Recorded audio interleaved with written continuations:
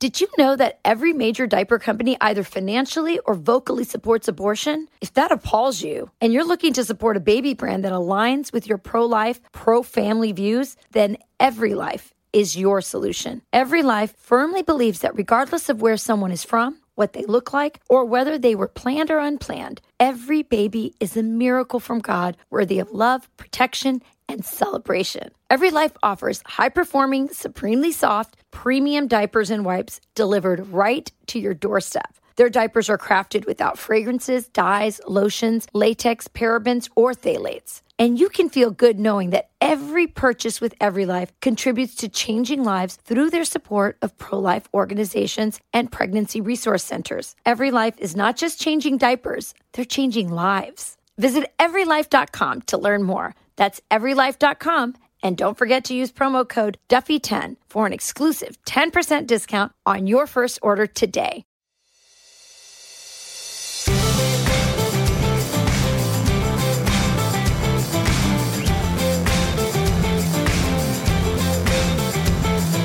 Hey everyone, welcome to From the Kitchen Table. I'm Sean Duffy along with my co-host for the podcast, my partner in life, and my wife, Rachel Campos. Duffy.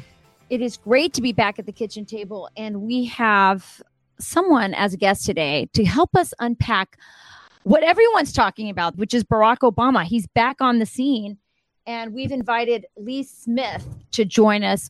Lee, first, before we start talking about Obama and your really fantastic article called Obama's January 5th Conspiracy, I just want to tell you, I subscribe to your writing and pay that annual fee. I think it's always worthwhile to hear what you have to say. So I'm really honored that you're joining us this morning. Oh, well, I'm really grateful for your support and honored you support me. So thank you so much. And thank you for reading the piece. And thanks to you both for inviting me on the kitchen table today. So this piece is sort of based on another piece, which is based on a book that sort of got overlooked.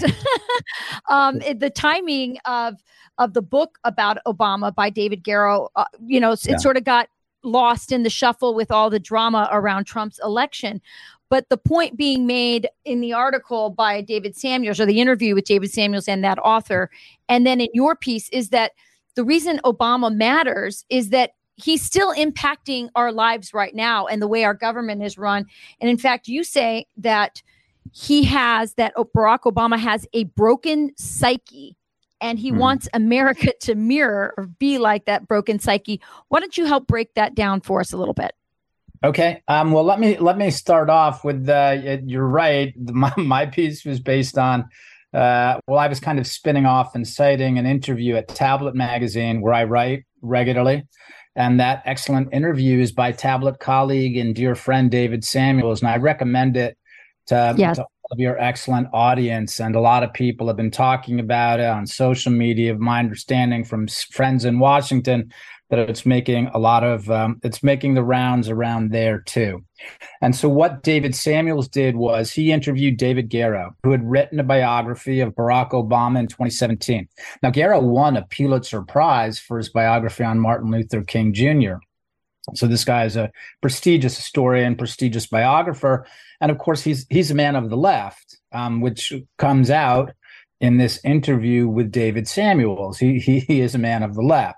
So when his biography of Obama came out in 2017, Rising Star, it was lost because there was a lot of chaos in America at the time, a lot of it caused by Barack Obama.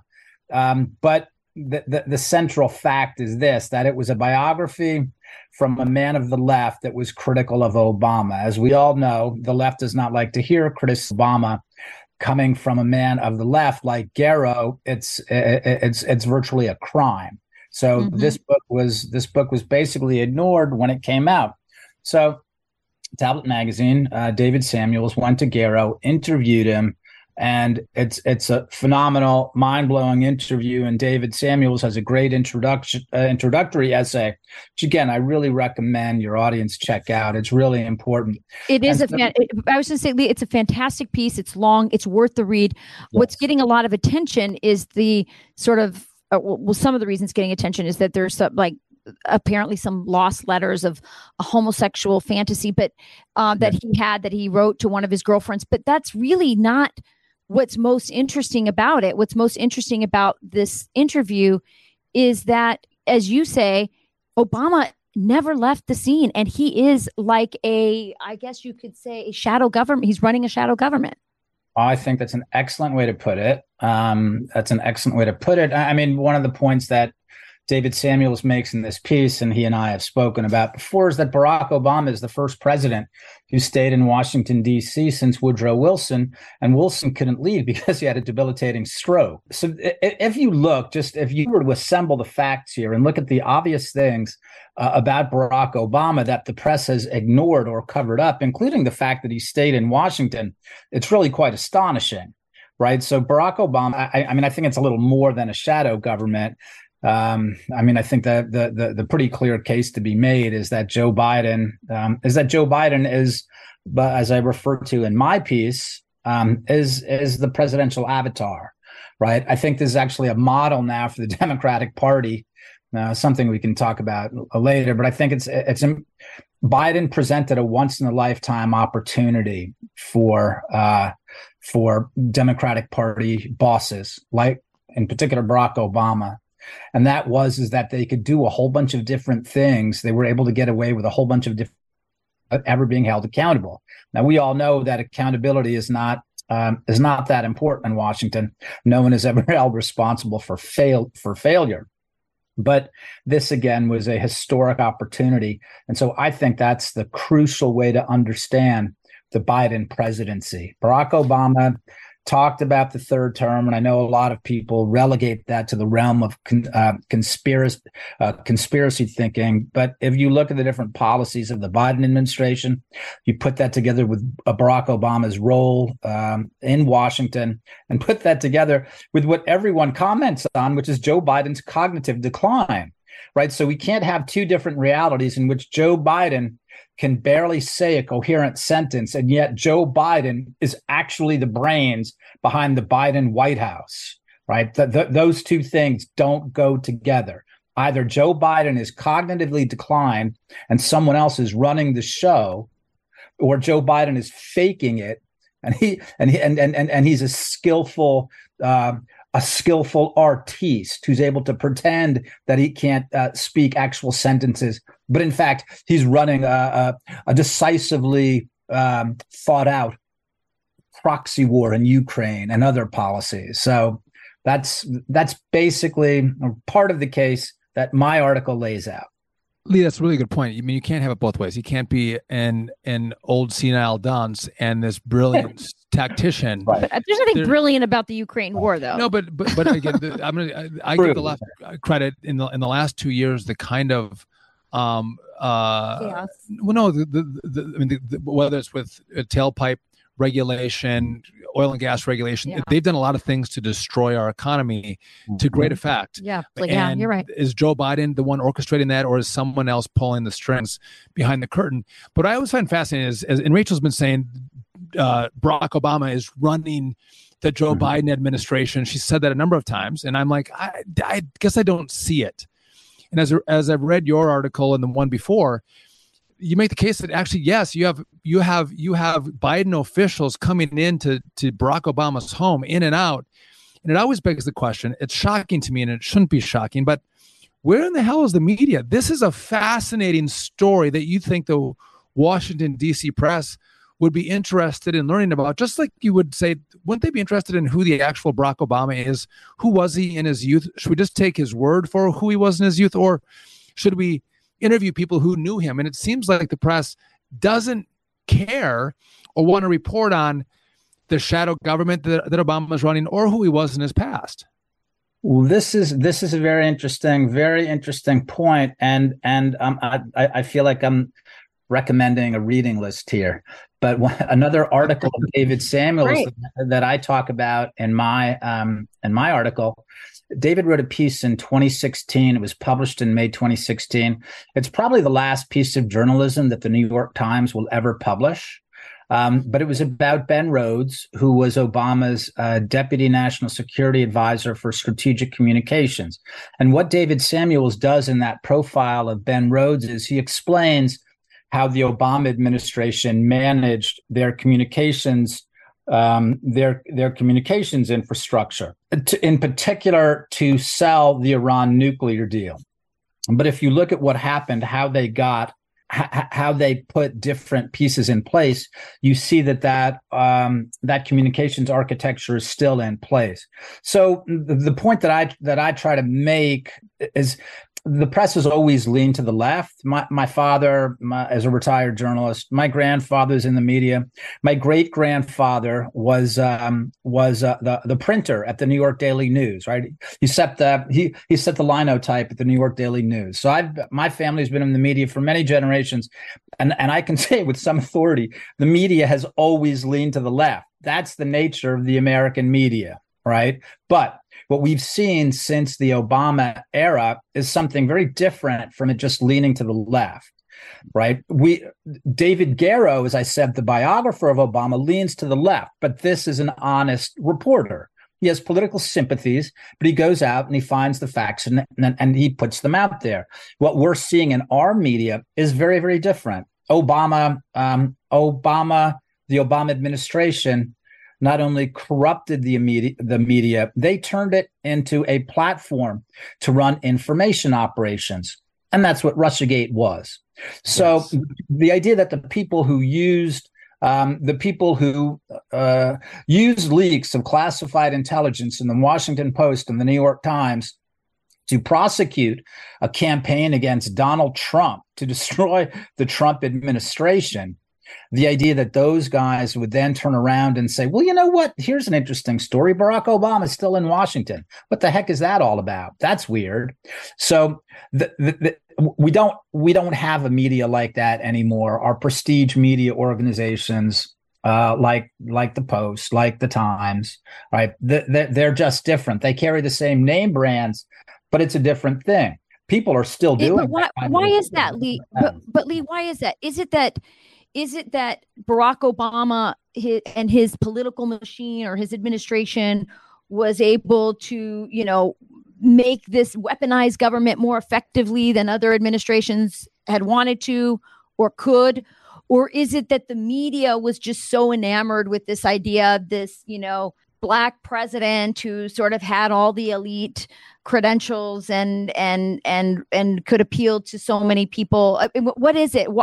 How did that happen? Why? I mean, you talk about people who have liberal sympathies in the past in the media, but now they're allowing themselves to be used as part of the intelligence community and apparatus. Why did that happen under Barack Obama? What happened there? Yeah. Well, there's a financial reason for this, and this story goes back a little ways before. It goes back basically to the advent of the internet, and I saw it happen working in the media in New York. The newspaper I was working at was America's first alternative weekly newspaper, The Village Voice. And The Village Voice, like the New York Times at the time, like the New York Post and the Daily News, the big advertising there was classified advertising. So when places like Craigslist came in, that destroyed the financial model of the media, right? Because the news always breaks in the print press. And then, places like 60 Minutes, they would go and they'd find a story with some staying power in wherever, Arkansas or Illinois, but it was always broken by the print press. So with the financial model of the print press broken, that started to chip away at the media. And that was very important. What happened under Barack Obama is something in addition to that, though. Rachel, you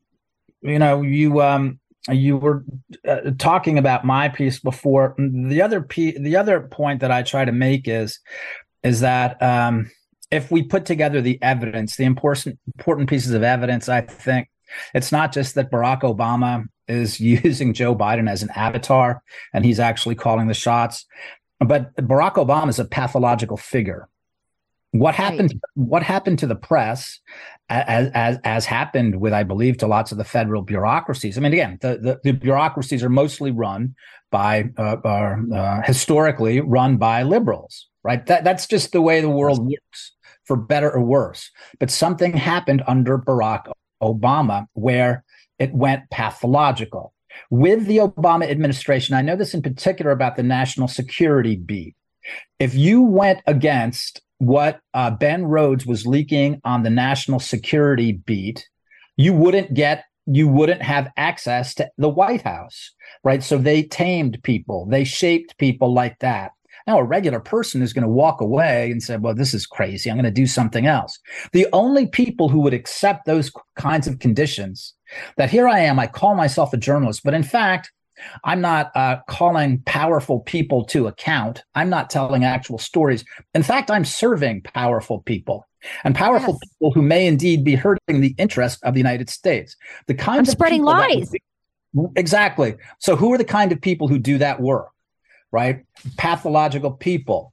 Barack Obama pathologized that system. This is what happens in pathological regimes. There's a process of negative selection where normal people are funneled out, and the people who will do the work demanded by pathological superiors, by the core pathological regime, the only people who succeed are pathological people. So that's what we're looking at with the press, right? Why do members of the press, why do people who have press badges and they're proud of that, they say they're proud of speaking truth to power or whatever their mantra is these days, why are they actually enforcing lies told by billionaires? Gee, this doesn't make sense to me. What's this whole thing about climate change, this madness? Every day we see this thing. And it doesn't make sense, because here's John Kerry riding his private jet. Here's Barack Obama with 2 houses on oceanfront property. This climate change stuff doesn't make sense. And nonetheless, the press is pushing it every day. Why? Because that portion of the media, the mainstream media, has become pathological. And that, I think, is a very troublesome thing. And that's the point that I try to make in the piece. If we're just talking about a deep state going after Donald Trump for the purpose of dividing the country, the deep state in that context is a somewhat comforting solution, because we can do something about it. It's going to be hard getting rid of thousands of people, but it can be done because it's a bureaucratic solution that lends itself to getting the right people in place and doing the right paperwork. But what if that's not the problem? The deep state is not the problem. What if the problem is a pathological regime? And I'm afraid that's where we are right now. We'll have more of this conversation after this. Did you know that every major diaper company either financially or vocally supports abortion? If that appalls you and you're looking to support a baby brand that aligns with your pro-life, pro-family views, then Every Life is your solution. Every Life firmly believes that regardless of where someone is from, what they look like, or whether they were planned or unplanned, every baby is a miracle from God, worthy of love, protection, and celebration. Every Life offers high-performing, supremely soft, premium diapers and wipes delivered right to your doorstep. Their diapers are crafted without fragrances, dyes, lotions, latex, parabens, or phthalates. And you can feel good knowing that every purchase with Every Life contributes to changing lives through their support of pro-life organizations and pregnancy resource centers. Every Life is not just changing diapers, they're changing lives. Visit everylife.com to learn more. That's everylife.com. And don't forget to use promo code Duffy10 for an exclusive 10% discount on your first order today. So you'd think if you had a liberal reporter enterprising who wanted to make a name for themselves, they would go out and do the beat. They would investigate stories. They would come out with a blockbuster news article. A lot of eyeballs would come on their piece for not just themselves as an author, but for their publication. The business model around, driving news seems like it would still be appealing, but why don't we have more reporters like that, again, are trying to make a name for themselves, get eyeballs, make money, as opposed to just following the leftist regime? Well, we do. And I mean, they're in places like Substack, Tablet. Matt Taibbi, for instance, Barry Weiss, I used to work with at Tablet. Barry left the New York Times. Most people consider Barry more of a centrist than a leftist. I mean, look, one of the things that I found on social media reporting Russiagate is not only that Americans want real information, but I mean the number of researchers, independent researchers on there. I'm so obliged to the work that they did. So Americans are not just hungry for information, but they're producing it as well. So there is room for that. are doing well. I mean, Rachel, I'm not producing as much as I'd like to be right now on my locals page, because usually my pieces take pretty long. But so a lot of people are looking to that for different venues. It's just not happening, and it's not really a tragedy. It's just not happening at the Washington Post or the New York Times, because of that model in which I put Craigslist at the center. Something else has grown up around it. So what places like the New York Times and Washington Post now are, these are communications platforms for the regime, right? I mean, Jeff Bezos owns the Washington Post. Jeff Bezos doesn't need to make a profit there, but the Washington Post is a very important property for Jeff Bezos, right? This is Congress's hometown. I mean, to have a media sounding board in the middle of Washington, D.C. is very important. And this is one reason why the Washington Post was the central player in Russiagate, right? That's what a lot of people kind of overlooked that, because we look at the goofy people like Rachel Maddow or whatever. It's the Washington Post, formerly Prestige American papers, who were at the center of the campaign to destroy Donald Trump, and they still are. So that's what they do. They don't do journalism anymore. They're platforms for information operations, and very dangerous, right? And very bad. So let's go back to Obama's pathology. So he never left DC, as you said. He's still there. He's surrounded by relatively new friends. His mommy figure, I think, Valerie Jarrett, Susan Rice, Eric Holder, people he met in the early 2000s. He doesn't have like very deep, long friendships. We know he has, if you look at the love letters that were uncovered by the author of the book about Barack Obama, Garrow, these are very weird love letters that don't really seem to be about the woman. They seem to be about, talking about himself. So you talk about America looking like the pathology or the psyche of the broken psyche of Barack Obama. Who is Barack Obama? How do we explain why he's in DC? Why he's not the community organizer he told us he was? Why he's hanging out with billionaires on yachts, but at the same time has this deep desire to basically run the government, take revenge on Donald Trump. What's he up to? What's going on? Well, I think I want to lay this out, because I know that's a pretty large claim to say that a former president is pathological. And so I think we need to look at different things that Barack Obama has done during his term, or is continuing to do today. And that's where my evidence comes from. Look, for the Iran nuclear deal. I've covered the Middle East for more than 20 years now. And so I was following the Iran nuclear deal very closely. And I've written about it extensively. Unfortunately, I still have to write about it. But what people ask me all the time is, why is Obama so intent on getting a nuclear bomb to Iran? Because people understand that that's what the nuclear deal is. It's not meant to stop Iran from getting a bomb. It's meant to give it to them. And so I think that's a crucial fact. Why is Barack Obama intent on getting a nuclear bomb to a terrorist state that embodies anti-Semitism? I mean, that's the issue right there. It's an evidence of a pathology. It's crazy, right? There's no other way to explain it. I know that I know that Obama deputies, and I know that people have all sorts of language around it. But once you poke through that language, it's what I describe in the piece as an inversion of language. Obama is constantly inverting language, and you see this. We are living in the world in which Obama started inverting language, right? Gender affirming care. I mean, that's an inversion. That's an inversion of logic. Right. That's not what it is, right? Mutilating and sterilizing children is not gender affirming care. The idea. Do you think Barack Obama started this language inversion? You don't think this is just like the way leftists? I think people. I think people have been inverting language for a long time. But if you look at the results of this, and you look at the causes, and you see the different causes that Barack Obama has taken charge of, right? Like what he calls the disinformation industry, right? He went to the University of Chicago and Stanford as a rollout for the disinformation industry, just basically announced, say, funding is open If you if you want money, if you want a job in this industry, the disinformation industry, getting disinformation off the internet, it's open. Come on aboard. It's not just the intelligence community. It's also, we've got civil society, we've got universities, we've got big tech. Everyone's coming on board. What is the disinformation industry? It's censorship. That's all it is. Right. So it's the fact that Barack Obama has taken lead of so many of these things that are for which he has inverted language.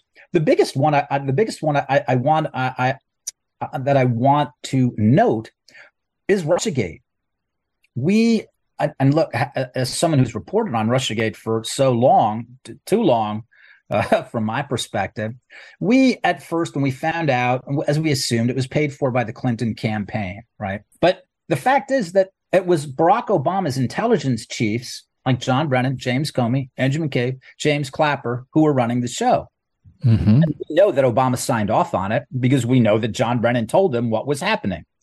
Why would, I mean, it's unimaginable. Of course, politicians are always playing dirty against each other. But why would a man leave evidence, right, suggesting he got the CIA to endorse that Donald Trump was a Russian spy? I mean, what that does to a nation, we've seen the results. We've seen what's happened to America since Barack Obama's CIA director stamped the president's imprimatur on Russiagate. It has driven the country to madness. And it has driven the country to madness. And so now, after 4 years or 3 years of Russiagate, you know, we come into COVID, and as we come out the other side, it's a fascinating place that we find ourselves, where the guy that they have so demonized, people, I think on the left, think that Donald Trump is worse than Hitler, that now we're at a place where we're going to prosecute a former president on some pretty scantily clad charges, and also charges that Mike Pence could be charged with, and so too could Joe Biden. But they're trying to put Donald Trump away in prison for over 100 years. And I think it goes back to Obama and this whole push that Donald Trump was evil. And you would think that that's just one ex-president or one president in the waning days of his presidency making one last political push, but it has had real staying power, and had affected the mindset of the American people through the media as well, that Donald Trump has to be taken out at all costs. And for me, as I was a former prosecutor, I spent 9 years, Lee, in the House. We dealt with the Iran nuclear deal, and we're outraged by it. But it's interesting how far this has come and how the country has devolved and divided from the roots of what Barack Obama started. I think the point that Lee's making too is that the reason it has had the staying power that you talk about is that Barack Obama never left. And I think it's really interesting, Lee, what you said, that he left pieces of evidence. So like, you know, when you hear of his crimes, like, you know, like when you hear about these, you know, serial killers and how they are so sick that they like to leave little mementos of their crimes. Is that what you mean? Because that's kind of what I gathered. Yes, he wants people to know that he did it, right? That he can retain power, so that people know he's still in charge? Well, part of it's to let people know that he's still in charge, but also part of it's just to let people know he did it, right? That, hey, this is me. I did this, right? I'm the one who's running the show. Yeah. And Sean, I just want to say quickly what you were saying about where we are now, right? The efforts to put a former president and the front runner of the opposition party in jail, right? People say that, well, it's Banana Republic, it's third world stuff. What are these regimes? Those regimes are pathological, right? So that's these are run by crazy, vicious people. So that's why I always like giving a little more detail on the Banana Republic, third world stuff. It's all accurate, right? Communist. It's all accurate, right? They're communists, they're third world, is Banana Republic. But fundamentally, what makes all these regimes share in common is that they're pathological. And that's where our regime is right now. That's where our ruling class is right now. That's where the oligarchy is right now. They're pathological, because only pathological regimes would do what they are doing to Donald Trump. And Lee, I know you have to go in 1 second, but how do you fix it? I know you touched on this. How do you remedy the state we find ourselves in right now? I mean, I think the most important. Remedies are ways away. I think political remedy is secondary, right? I think the most important thing is we saw coming out of COVID, again, another pathological moment, is for people, not, I wouldn't say to turn inwards, but to do the fundamentally human things that we're supposed to be doing, because we have to remind ourselves, if we're surrounded by if a pathological regime is calling the shots, we have to remember that we are normal, right? And we our loves and affections, we love normal people, our families and our communities. These are normal things. So the idea that we're going to that we need to cultivate normalcy. I know this sounds strange. No, I think you're right. I think you're spot on over the target. Right. So we have to, that's the fundamental thing, I think. Political solutions will come of that. This is Americans are a resourceful and resilient people, right? Heroic people going back to before the founding of the country. That will take care of itself as long as we hold on to our normalcy. And we're really at it here right now. All the different things that are going on, some of which we've spoken about, like COVID, like the trans movement. Again, to come back to the pathology, the trans movement is the 2 + 2 = 5 phase of this pathological regime, right? And started under Obama, because I still remember under Obama in my little town in Wisconsin, Lee, everyone just kind of scratching their head saying, why do we have to have a genderless bathroom? Because from Barack Obama's Department of Education, they were tying funds. So little rural towns that we lived in at that time were being forced to do things that made no sense to them. And didn't fit the values of the community. And caused, all kinds of division and uproar where there was no, I don't even think we had any and I bet now that town has a lot of trans kids. At that time didn't.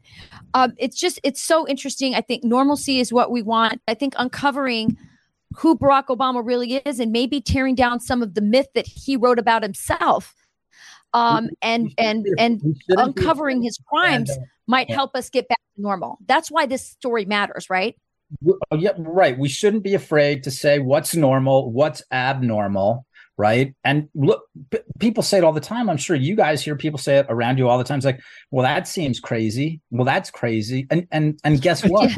It's crazy, right? And so that's why the important thing is to ground ourselves in the normal, with loved ones, with the work we do, with the things that we read, with our with our church, our community. That's what's so important right now, to go like, right, okay, we're not saying we're heroes, we're just saying we're normal. And the things that seem bizarre and pathological are in fact bizarre and pathological. Unfortunately, it's happening to the United States. It's happened all around the world. And there are many, many people throughout history who have suffered very, very badly. And God willing, in our holding on to our normalcy, we will be able to fend off the worst of it.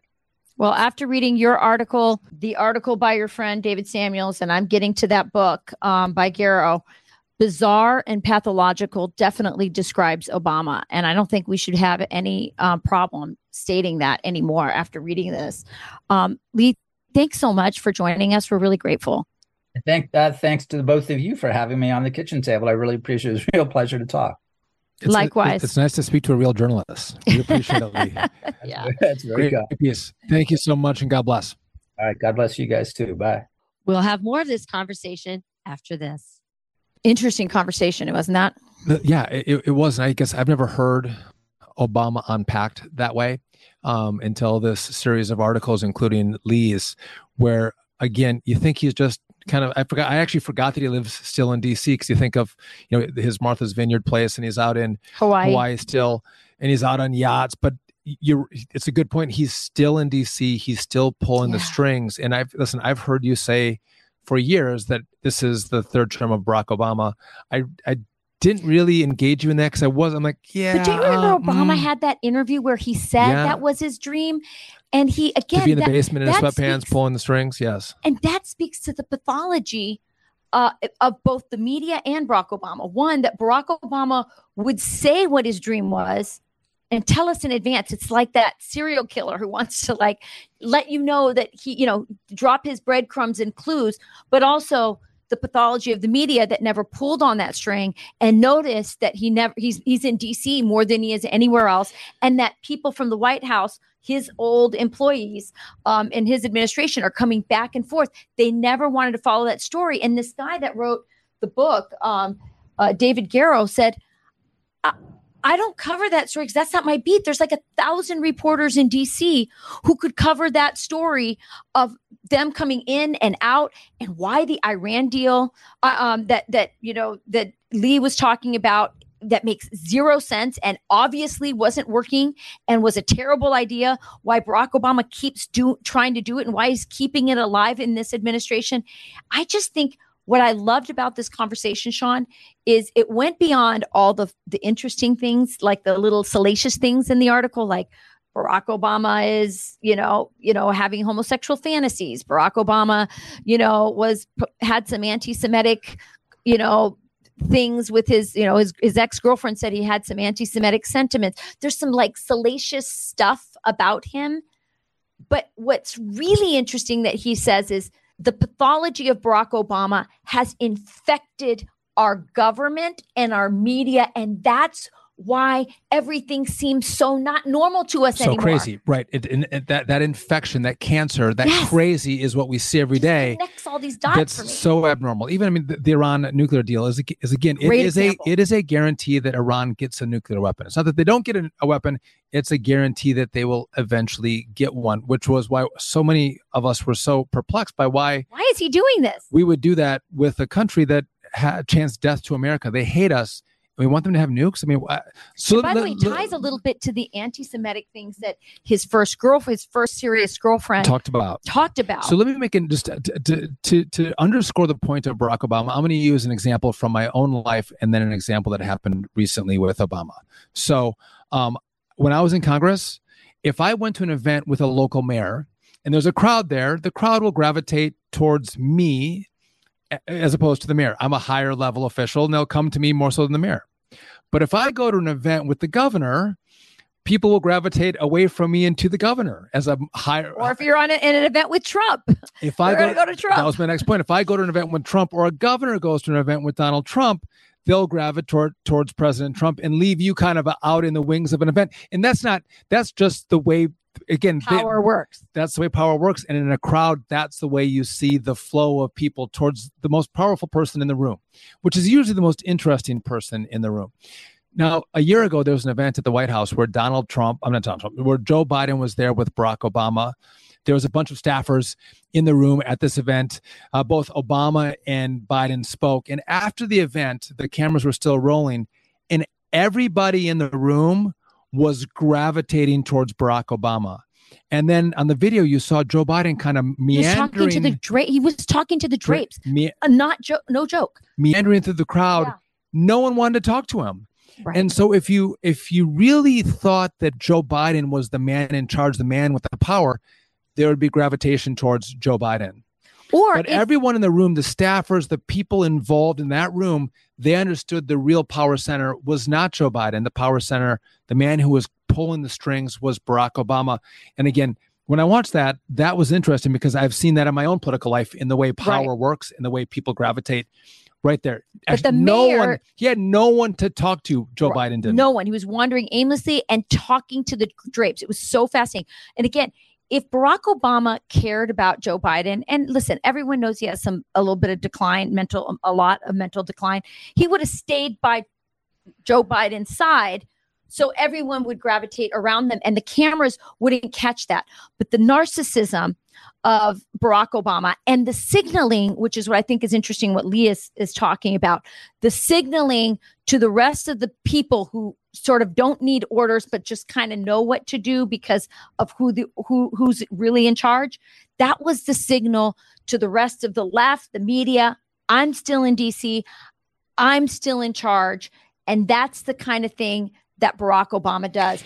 By the way, in that article with Daniel Samuels, I wanted to run this by you, Sean, because I thought it was interesting. It says, Barack Obama is the first, this is from the interview with David Gary, says, Barack Obama is the first U.S. president from the periphery of the empire. He's also the first president from the billionaire foundation NGO complex, which makes him the perfect mediating figure between the progressive part of the party, the billionaires, and the security state.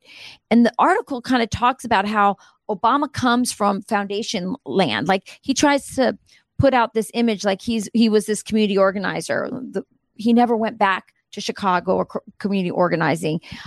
He really feels most comfortable with rich, white, highly credentialed people, elites, and he kind of leverages his race and his ability to, he claims, to mediate between the little people and the elites who run the world. Well, if you're a little person, the foundation has money, access, a salary, right? And you can use that foundation for your purposes.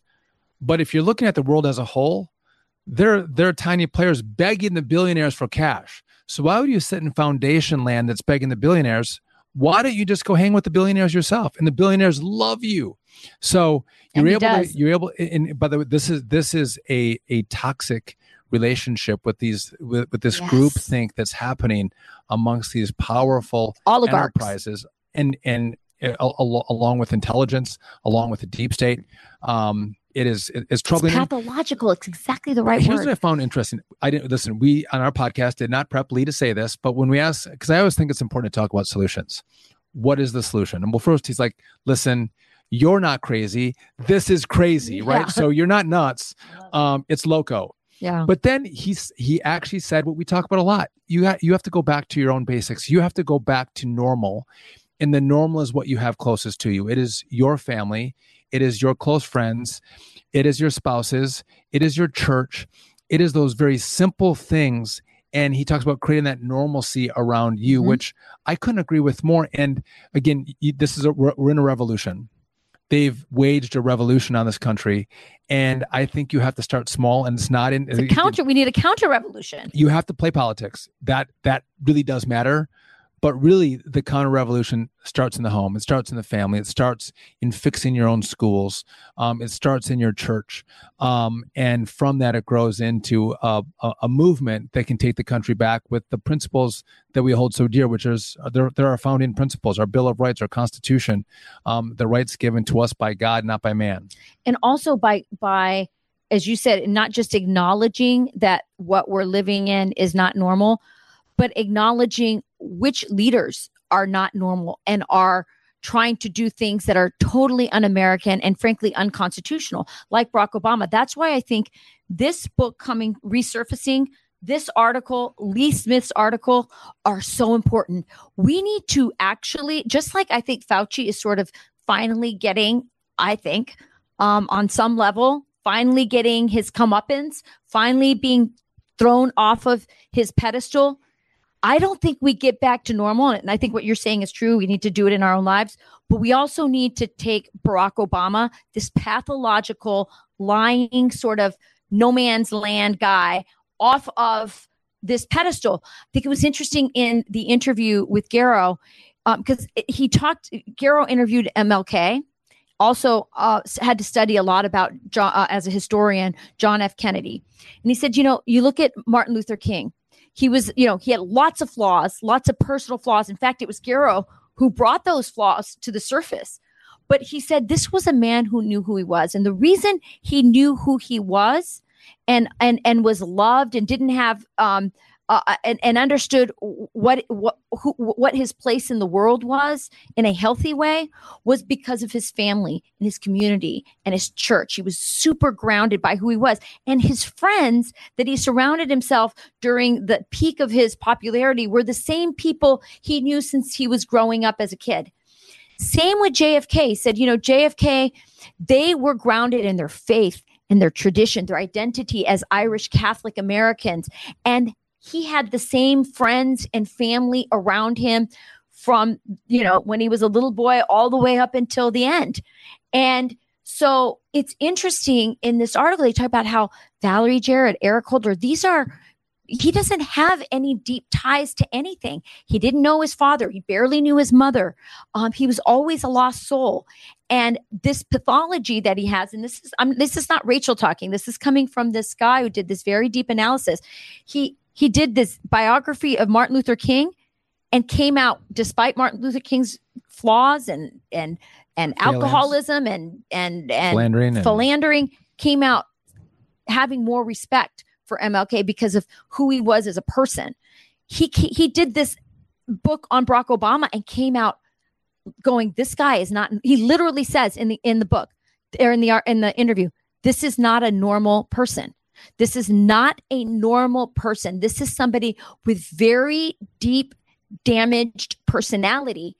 And now, as you see, he's reflecting that damage onto our politics, onto our civic life in so many ways. Well, and it would be nice if we had a media that was. We have a senator from Illinois who's running for president.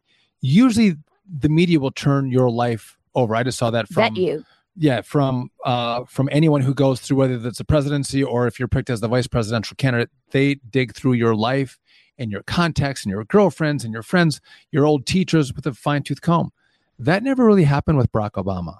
They took his version of who Barack Obama was and just swallowed it hook, line, and sinker. They never went and looked themselves. And this is a book that they actually did go back and look and go, who was he? And frankly, when they looked, it's kind of disturbing.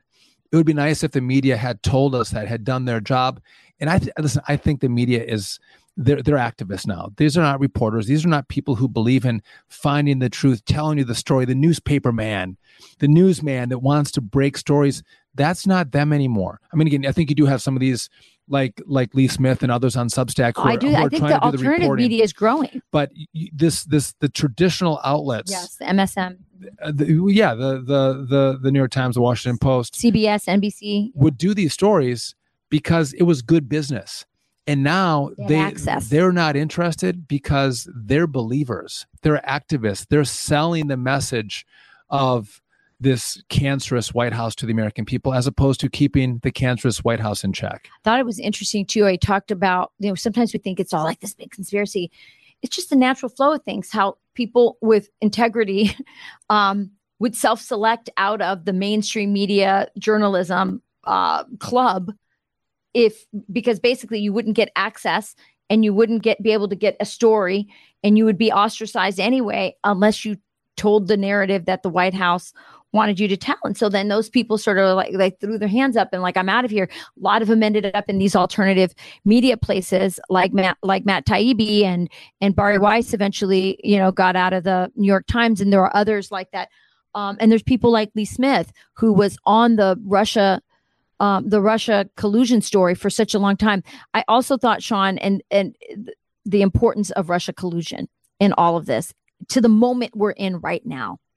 Because most Americans don't know that Russia collusion was false. Is that true? Yes. It was a fake story. Well, listen, a lot of people get their news from the left-wing media and they don't cover the story. They covered for 3 years that Russia collusion happened. But when the story came out that actually it was all fake and false, and it was a concoction of our our intelligence state and our FBI and the Department of Justice in conjunction with Hillary Clinton, they never covered that story. They never told their viewers what really happened. They didn't read the last chapter to them. They lead them believing that Russiagate, Donald Trump truly did collude with Russia. And so, again, that doesn't fit their narrative. That they got it wrong, which they knew they had it wrong at the time, to tell the truth is not the narrative. It's, no, we're here to still let our potential voters and viewers believe that Donald Trump did these horrible acts and sold the country out. All the while, there's a lot of evidence that Joe Biden sold the country out, and they have no interest in looking at Hunter Biden's income, doing a forensic audit to see, did Joe Biden make any money off these foreign deals while he was the vice president? They have no interest in finding that out because they know if they look, they know what they'll find, which is Joe Biden is corrupt. So I think it's wonderful that we have still good reporters out there fascinated on this new development around who Barack Obama really is and his influence right now in the Joe Biden White House. It's important for all of us to know. The people who knew the Obamas back in the Chicago days say they're not surprised that Barack Obama has not returned to Chicago. They said he never was part of that community, that he kind of chose to be Black. He had to make that decision in his days and doesn't have those roots, but that Michelle Obama does, that she truly is from that community, truly knows who she is. That what surprises them is not Barack doing that, but that Michelle has gone along with the sort of hanging out with Beyonce and, going on yachts, with the rich billionaires instead of returning to Chicago and to her roots, like most presidents do. They go back to their ranch or to their home. They're hungry to be back to normalcy. But Barack Obama was not. In the article, I want to leave with this. I think it's interesting. It says, I think future historians, this is the interview with Garrow. I think future historians are going to look at the Obama presidency and see it as the moment when this new oligarchy merged with the Democrat Party and used the capacities of these new technologies and the power of this new class of people, the oligarchs and their servants, to create a new apparatus of social control. How far they can go with it and what the limits are, you see them testing it out every week or so. Yes, we do. That is such a great conclusion to what this is. This is why it matters. This is the state we're in right now. And that's why I think it's important to uncover who Barack Obama is and be honest about the moment we're living in. No doubt about that. Well, this is a great conversation. I appreciate Lee Smith for joining us, unpacking Barack Obama, who he really is, impact on our politics and our culture still today. Not for the better, but for the worse. Listen, thank you all for joining our podcast.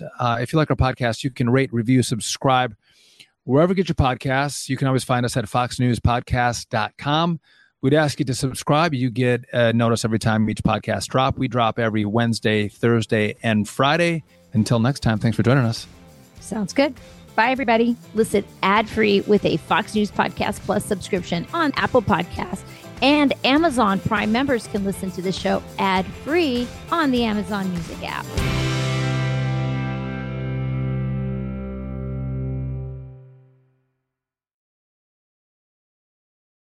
The Will Cain Show is now dropping 5 episodes a week. Join Fox and Friends weekend host Will Cain as he tackles the latest headlines from his unique perspective, along with thought-provoking interviews with leading figures and live calls from viewers and listeners. Listen wherever you download your favorite podcasts.